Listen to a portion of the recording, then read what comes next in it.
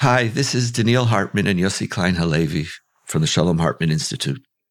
And this is our podcast, For Heaven's Sake, our special edition, going now 124 days, Israel at war. And our theme for today is the hostage dilemma. And like many other of our themes, is forced upon us.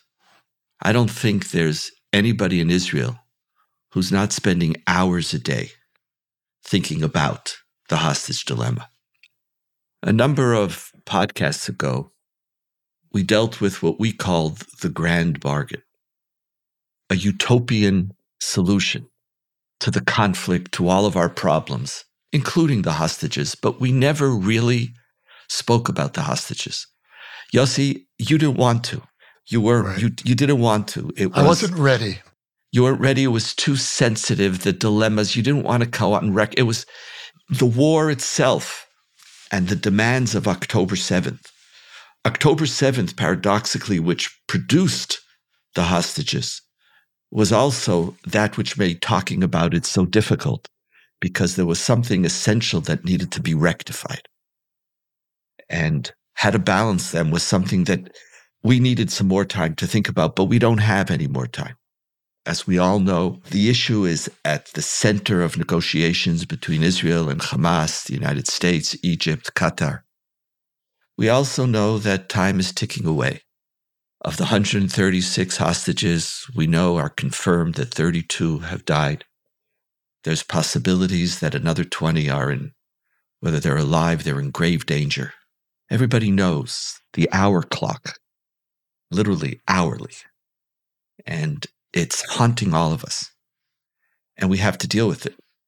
And what makes it so complicated, and maybe this will frame our conversation, as distinct from the grand bargain, we know that any deal will be profoundly painful. There is no winning here. No winning. There's nothing to win. There's not going to be a moment where we're going to redeem and somehow free hostages. We're going to have to pay a price that everybody knows is in one level or another going to be detrimental to Israeli war effort, to Israeli society, and even to Israel's security and safety. We all know that. That's what's on the table. It's not a win-win. This is a serious moment. Avishai Margalit called them dirty compromises. I don't like the word dirty in this context, but imperfect. So that's where we're facing right now. It's at this moment that we have to ask these questions. Yeah, unbearable compromises, which we may well have to bear. So let's talk about it. And I don't know where you are now on day 124, but on day 90, you weren't ready. I wasn't ready, Daniel, because I kept putting myself in the place of the hostages' families. I can't put myself in the place of the hostages. I can't imagine that. But I certainly can imagine being a family member, and we all can. That's what makes this issue really so unbearable, is that the hostages' families are really us. And what made it impossible for me to speak about this publicly was that I am so committed to us winning, to us defeating Hamas, and to holding on to this precious unity, this miraculous unity that emerged after October 7th. And we all know that if there's one issue that can destroy the national unity and consensus around the war, it's the hostages. And I couldn't bear publicly saying that I'm more committed to defeating Hamas than I am to freeing the hostages. Today, something has shifted for me. And before I play that out, I just want to look at why this issue really is so not only emotionally unbearable, but conceptually unbearable. Because the debate over the hostages posits two non-negotiable elements of the Israeli ethos against each other. First of all, there's what Jewish tradition calls Pidyon Shvuyim, the redemption of the prisoners. And that was a defining element of Jewish solidarity for 2,000 years of exile. Jewish communities would do anything in their power to rescue a fellow Jew who fell into captivity. And we absorbed that ethos. The IDF absorbed that ethos in its policy of never leaving anyone behind on the battlefield. We don't even leave bodies behind. And so what defined us, our strength as a society and our strength as a people, has been this sense of family. We don't relate to the hostages just as fellow nationals. They're family members. And that's one element. The other element, which is equally essential as part of the Israeli ethos, is self-defense.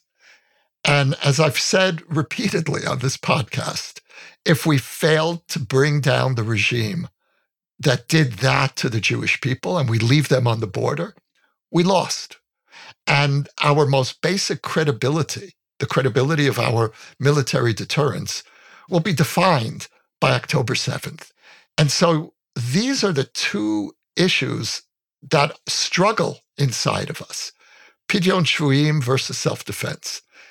Yossi, there were two words that you used. One was self-defense, and then you used the word us to frame my feelings about this for quite a while.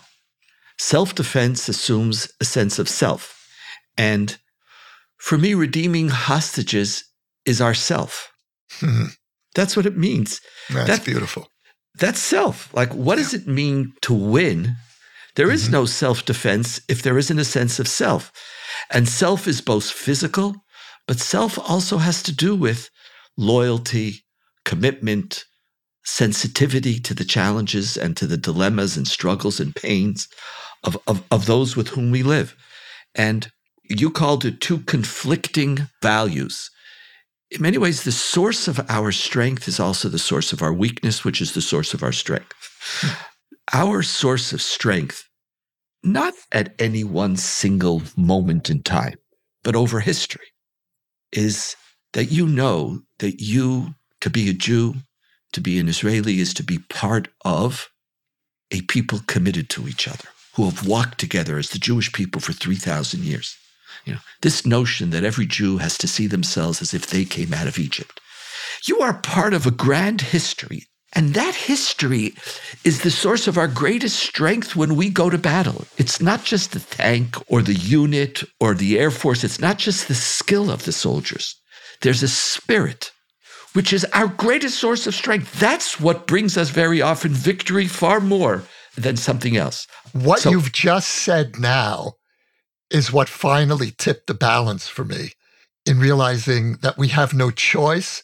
We're going to have to pay an unbearable price to free the hostages, precisely because if we don't, that too will have terrible security consequences. It will destroy this people's faith in our solidarity. It will undermine our morale to the point where I don't know if we'll be able to continue functioning as a society. But there's a counter-argument here, Donniel. Imagine the soldiers coming out of Gaza, fighting for the last 4 months, giving everything. There are soldiers who were wounded and insisted on going back to Gaza as soon as they were able to get out of their hospital bed. Many of these young people are going to feel we betrayed them. They thought they were fighting to bring down this genocidal regime. Yossi, I don't know how much you follow the Israeli news stations and the interviews of soldiers. Not at all. Not at all. In almost every interview in which they speak to the soldiers about why you're here and whether you still have the strength to continue, do you know what each one of them mentioned? They talk about the hostages. They don't talk about destroying Hamas. That's an important point. So I don't know if I'm betraying anybody. This is what they're saying. I'm not coming home. They said, it's 100 days. You're here 120. Do you have the strength? He says, of course. I said, the hostages are still here. This is what each one of the units spoke about. It wasn't just, I didn't hear about destroying Hamas. In many ways, part of the shift as the months, and you and I have spoken about this, October 7th is a critical moment, but we're now on February 8th. We're at another place now, and it's not just the trauma of the massacre. It's also this ongoing feeling that our people are still there. And so we're really converging together, which makes me always worry. But and I know, Yossi, that everything that you and I say is also the source of our weakness. And by the way, it was the source of our weakness throughout history. Marauding groups knew that easy money, there was easy money to be made because the Jewish people would always go and redeem. And so technically Jewish law says you don't have to pay more. But that's, technically, which Jew wouldn't pay more? They knew it. It was a good business. Wherever Jews were, kidnap some Jews and you'd make some quick money. So I know it. I'm not denying that it's a source of our weakness. But that weakness is what got us here. And this, by the way, doesn't just relate to the hostages. It relates to the whole notion of victory and Israel tomorrow, which we have to probably start talking more and more about. But what we are as a country, what we are as a country is a certain way of looking at people, looking at ourselves, and looking at the world. But I know, and this is what makes it so painful, and we're not getting into the details, but every single position being put forth by Hamas, it has devastating consequences as well. And that's, by the way, it's going to be psychologically very, very difficult either way. Look, I don't want to erase the alternative position. I want to give them their voice for a moment. And by the way, the polls show, I've seen 2 polls so far, and it's interesting because in the past, the question was never asked, are you in favor of prioritizing the war over the hostages or the hostages over the war? This is a new poll question. One poll showed a slight majority supporting the war over freeing the hostages. The other poll showed the opposite. And I like putting those 2 polls together because I think it tells us something that's true about just how difficult this decision is and what's going on in the psyche of each of us. But I want to ask you a question. Let's go back to Gilad Shalit, the soldier that was taken prisoner by Hamas and traded in 2011 for 1,000 Hamas terrorists, including Yahya Sinwar, now the head of Hamas. And I imagine many of the terrorists who either planned or participated in October 7th were part of that massive release. At the time, we all celebrated Shalit's release, and it showed the best of us. It was, look at exactly what we're celebrating today, the sense of Jewish solidarity and our concern for the lives of our fellow Jews. Was it worth it, Daniel? Would you do the Shalit deal today? In a heartbeat. You would? In a heartbeat. And it was so interesting. Do you know who welcomed Shalit when he got off the helicopter? You know who the first person to shake his hands was? Besides Netanyahu, who was It was Netanyahu. Netanyahu was the first one.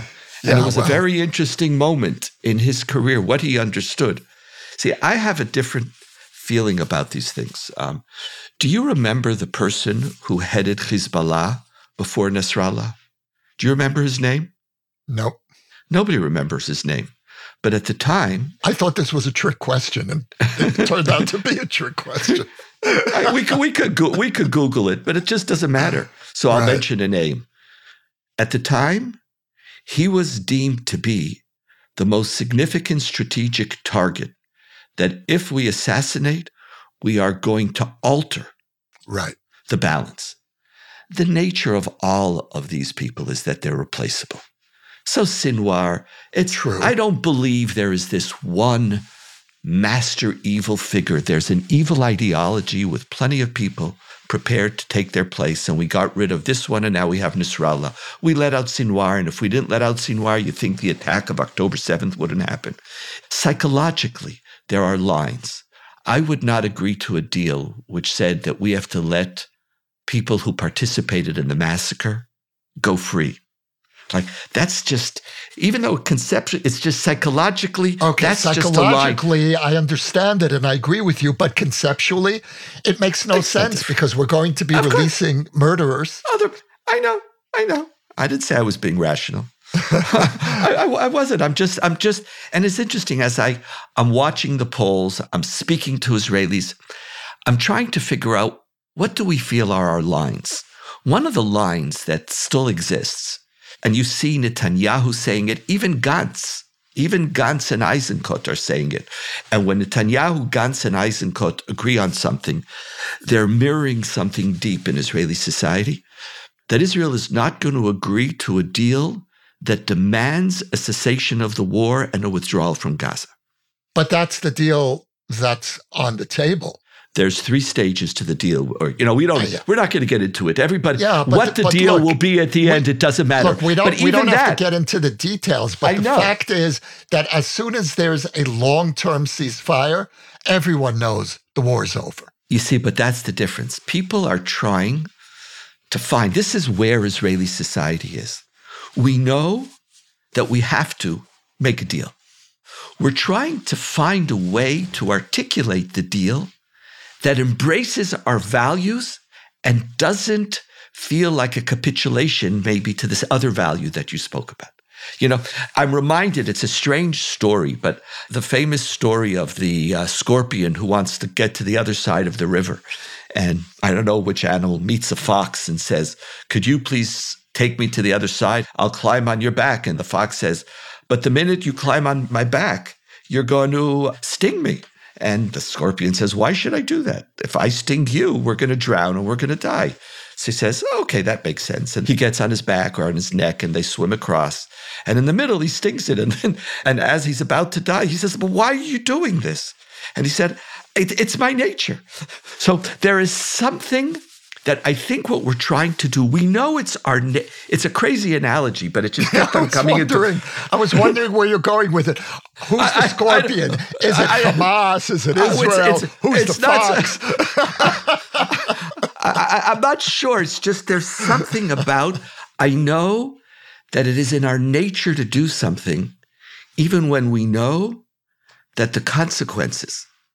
We're not killing somebody here, so the analogy is silly. But there was something about, we can't help ourselves. We can't help thinking about our people who are there. We just can't. And as you put it before, look, as you put it, Daniel, what makes this moment so really unbearable is that our strength is our weakness. And we know that it's going to be. And hopefully our weakness is our strength. I think what we're trying to find right now is some semblance of a perception of a victory. And so maybe if we could somehow kill Sinwar, even though in killing Sinwar, we're probably going to end up killing a large number of hostages who are surrounding him. But we're at a stage in the war, Yossi, where we're grasping for straws, because once they have our hostages, and we know that every day that passes, they're in life-threatening, horrific conditions, and we're feeling it, we're imagining it. The reality is they have a bargaining chip that they have a winning hand, and we know it, and so we're trying to salvage something. And here, I worry, I don't want to let my ego, I want to make sure that the larger picture, not some ego or some political consideration so that Smotrich or Ben-Gvir could somehow still stay in the coalition. Make it substantive. If there's a substantive issue, I could accept. I don't agree to withdrawing our troops yet. I don't know. Actually, I think if we have a ceasefire for 100 and something days, what is it? You said yourself, when does the war end? When does it start? It's over. Who knows? It's over. It's over in any event. And could we accept that the hostages are forcing us? There's another problem here in terms of imagining some form of victory, even a story that we can tell ourselves. And that is that we have a government that's operating tactically, but not strategically. You look at the policies, you look at the vision of this government, whether it's Gaza the morning after, whether it's Hezbollah stage 2, whether it's Iran, and you realize that the government is playing this day by day. That's and correct. When you don't have an overarching strategy, it's very hard to conceive a victory, because victory measured against what goal? What is our goal? Okay, we say defeating Hamas, bringing Hamas down. Now we're looking at reality in the eye, and we're realizing that we may very well not be able to save the hostages and destroy Hamas. Okay, what happens next? Hezbollah is still on the border. Iran is still plotting. What do we do? And what do we do in Gaza the morning after? If the government at least had some plan that we were working together with the Americans, with parts of the international community, with our Arab allies, what's the vision? And it goes way beyond the morning after in Gaza. There's a whole region that needs re-envisioning, and we don't have the people in power to do that. The challenge of the government is that they actually can't agree on a strategy, therefore they don't put one forth. Right. And Netanyahu used to always believe that he could just sort of manage it, game the system, that people would be quiet.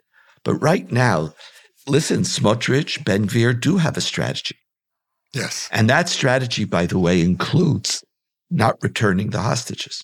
They're not coming forth supporting a hostage deal that would involve months of ceasefire. They won't support it. So part of the source of their strength is that they're the only ones with a clear strategy. And it's very attractive. So you said this before, the issue, the hostage dilemma, is both a dilemma at the core of Israel. It's also a dilemma at the core of this war between fighting for what we have a right to and what we believe we're right in fighting for, and having to adjust to reality in which what we have a right to expect we're not going to get. The hostages encapsulates the inability of Israel to resolve however it wants this war. It's putting huge pressure on the cabinet. It's huge pressure on the government. And I'm actually very concerned about how Israelis psychologically readjust to this, because it's a tragic compromise that we have to be able to embrace, but still feel that we are embracing a sense of self, a sense of a self of our future, a sense of self of our security, and a sense of self of our values. Last thoughts, Yossi, on this? You know, I can't speak for the Israelis, but I'll say that this Israeli will weep to see the hostages return, and weep in the other way to see, God forbid, Sinwar emerging from his underground lair and declaring victory. And between those two forms of weeping, I don't know which in the end will prevail. As you said at the beginning, we might have to give Sinwar the victory so that we could embrace the highest notion of who we are as a people. This is Israel still at war. And in many ways, we're going to be still at war until the hostage dilemma is resolved and our family comes home. Israel at war, day 124. You can now sponsor an episode of For Heaven's Sake, Israel at War. The link to donate can be found in the show notes or at shalomhartman.org/For Heaven's Sake. We will acknowledge your gift on a future episode. For more ideas from the Shalom Hartman Institute about what's unfolding right now, sign up for our newsletter in the show notes or visit shalomhartman.org/Israel at War.